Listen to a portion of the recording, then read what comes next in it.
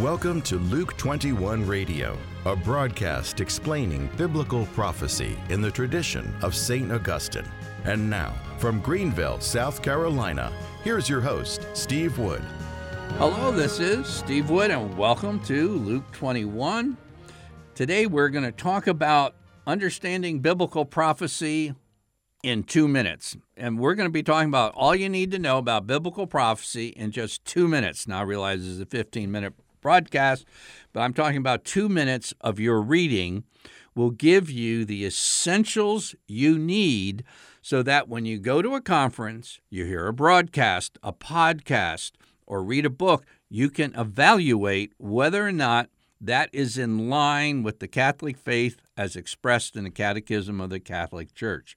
So why should you be interested in what the Catechism of the Catholic Church says about biblical prophecy? Well, right off the bat, it reflects the predominant Christian understanding of prophecy through the centuries. I realize in the very early church, while they were figuring some things out about biblical prophecy, it wasn't the predominant view for the majority of centuries. The predominant view is reflected in the Catechism. And if you're a Protestant listener to Luke 21, you should be aware St. Augustine is loved by not only Catholics, but also by many Protestants.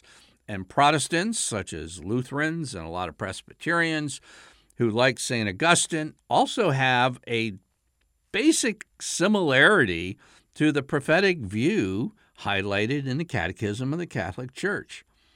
Another reason why you want to dig into the Catechism of the Catholic Church for understanding prophecy is that it's succinct and understandable. It's a lot simpler than a lot of other things out there that try to teach biblical prophecy. This one is pretty clear. It's pretty forthright. And then lastly, and we're going to see this today, you can see how the prophetic scriptures are understood by the Catholic Church. So when we read a section dealing with biblical prophecy, end times in the Catechism, you want to pay a special attention to the footnotes. And this isn't a long section. This is a very short section of the Catechism. But if you sit down, and it takes 15 minutes of reading to do what I'm going to advocate, 2 minutes of reading, but you want to, at times, sit down with an open Bible and start looking through the various scriptures in the footnotes. This is an invaluable exercise. And we're living in a day, both in Protestant circles and Catholic circles, it's well worth your time to do this, okay? So we're going to start with section 675 of the Catechism of the Catholic Church. I read pretty fast, but I think I read aloud, if I remember right. I timed myself. It took about 38 seconds. And this is the only section of the Catechism I'm asking you to read to understand biblical prophecy. And I'm not saying you'll understand everything about biblical prophecy, but you'll have the necessary ingredient. And it says this, 675, before Christ's second coming, the church must pass through a final trial that will shake the faith of many believers. Okay? It says that between now and the second coming of Christ, there's a fiery trial. And that's contra to those who plan to escape this type of tribulation via what's called the pre-tribulation rapture. Not going to be, according to 675. What about those who expect an age of peace prior to the end? That's not what 675 says. What about those many Protestant and Catholic experts, so to speak, who expect there will be no tribulation because it all happened in the first century?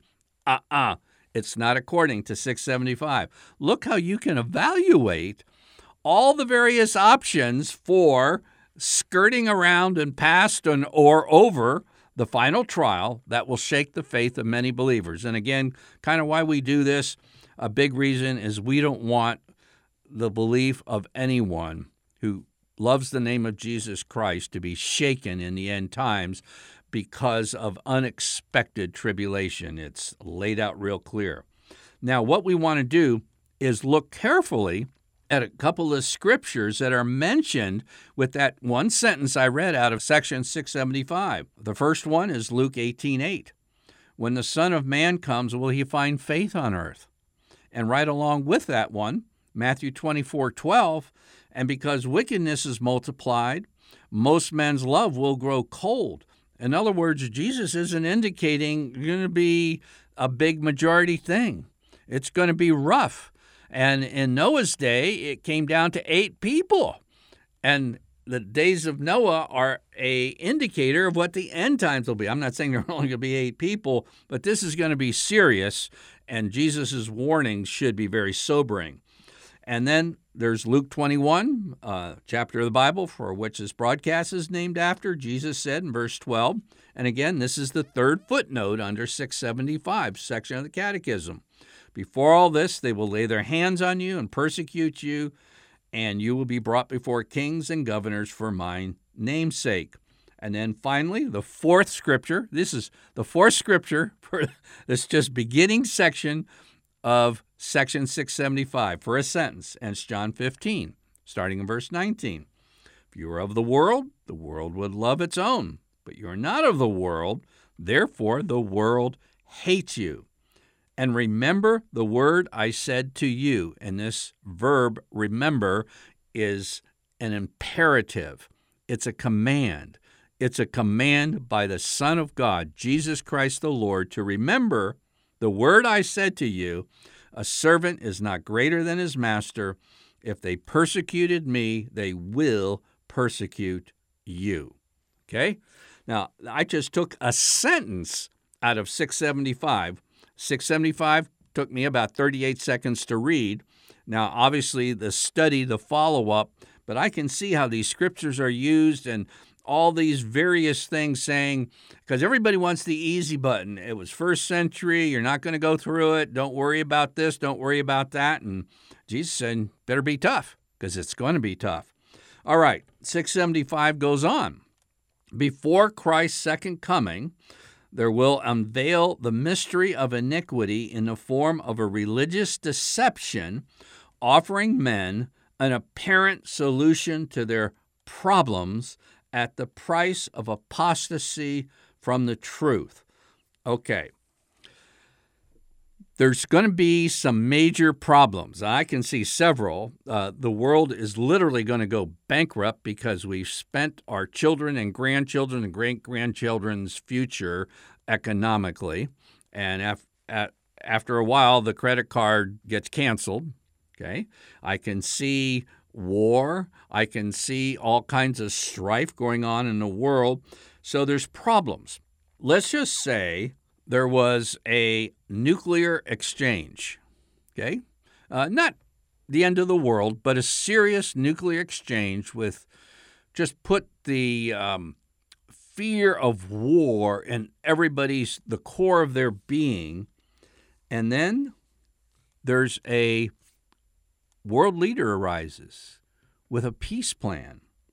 And why don't you give all your nuclear codes to me? And I'll solve the problem of war in the modern world. And that sounds great, except that man of peace isn't Jesus. Jesus is the man of peace, and he turns out to be a guy called the Antichrist. And it's very interesting. A apparent solution for their problems, the footnote for that is 1 Thessalonians 5:3. When people say there is peace and security, then sudden destruction comes upon them and there will be no escape. Okay? Now, all I'm saying is to really get this idea, so when you get these proposals, there will be no suffering, there will be no problems and this and that. You know, there's going to be a fiery trial. We're going to go through it, and then there's going to be serious problems in the world. And then if you apostatize from the truth, there will be a game plan led eventually by the Antichrist that will appear to solve all these major problems the world has. Okay, that's all in section 675 of the Catechism of the Catholic Church. Invaluable. Takes you seconds to read, and as a result, you can evaluate some PhD's book that says otherwise. Okay, because this is the historic Christian faith. All right, next, I need to share with you real quickly how I spent my Christmas vacation. You can tell you're going to think I'm weird, but Pope Benedict mentioned this ancient church theologian called Tychonius, writing about 394. And I ordered a book across the Atlantic Ocean. It got to my home just in time for Christmas, and it was a deep dive into this man who influenced Augustine to write The City of God. And he wrote one of very influential commentary, the entire book of Revelation, that was used by the church for centuries after his death, and then it was basically forgotten.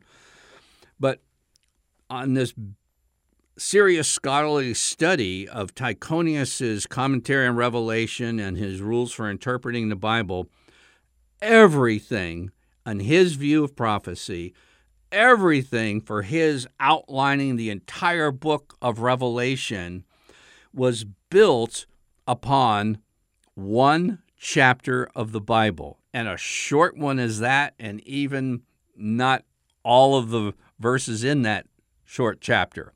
And I'm talking about 2 Thessalonians chapter 2, basically the first dozen verses.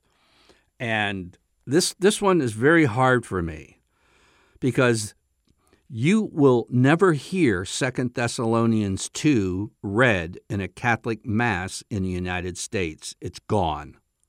It's gone. And I'm coming to the point that maybe somebody didn't want it in there. But in any case, it's in the Catechism of the Catholic Church.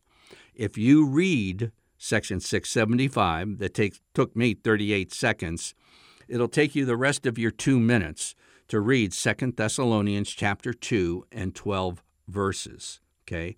12 verses. And if you look at the scripture footnotes, you'll see it's mentioning 2 Thessalonians 2. It's exactly what Tychonius did for a Revelation commentary that influenced the Catholic Church for about 4 centuries. That 2 Thessalonians 2 talks about the Antichrist, who exalting himself, proclaiming himself to be God, and then he basically reveals himself with miracles and everything and leads the world into eternal damnation, and that whole process is ended by the coming of Christ. I just summarized for you because it took me a minute and a half, and I don't have a minute and a half left to read all of 2 Thessalonians 2. But that's a chapter you want to know. The first 12 verses of 2 Thessalonians 2 and section 675 of the Catechism of the Catholic Church. Reading those two things that will take you approximately 2 minutes will set you up to have the right acknowledgement that Christ wants you to have, St. Paul wanted you to have, Augustine wanted you to have, Tychonius wanted you to have, that I want you to have, and I'm not like as great as these other guys, but this is so important, and if you have this, you, the average mom and dad, can evaluate what is being fed to you regarding biblical prophecy, because there's a lot of it in Protestant Catholic circles that's off base. Okay, 2 minutes, section 675, 2 Thessalonians 2. I'm Steve Wood, your host, and you've been listening to episode 319 of Luke 21 Radio.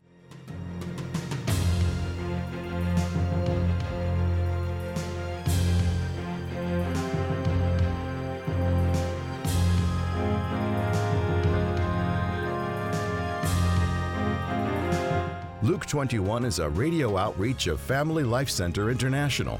Visit us online at luke21.com.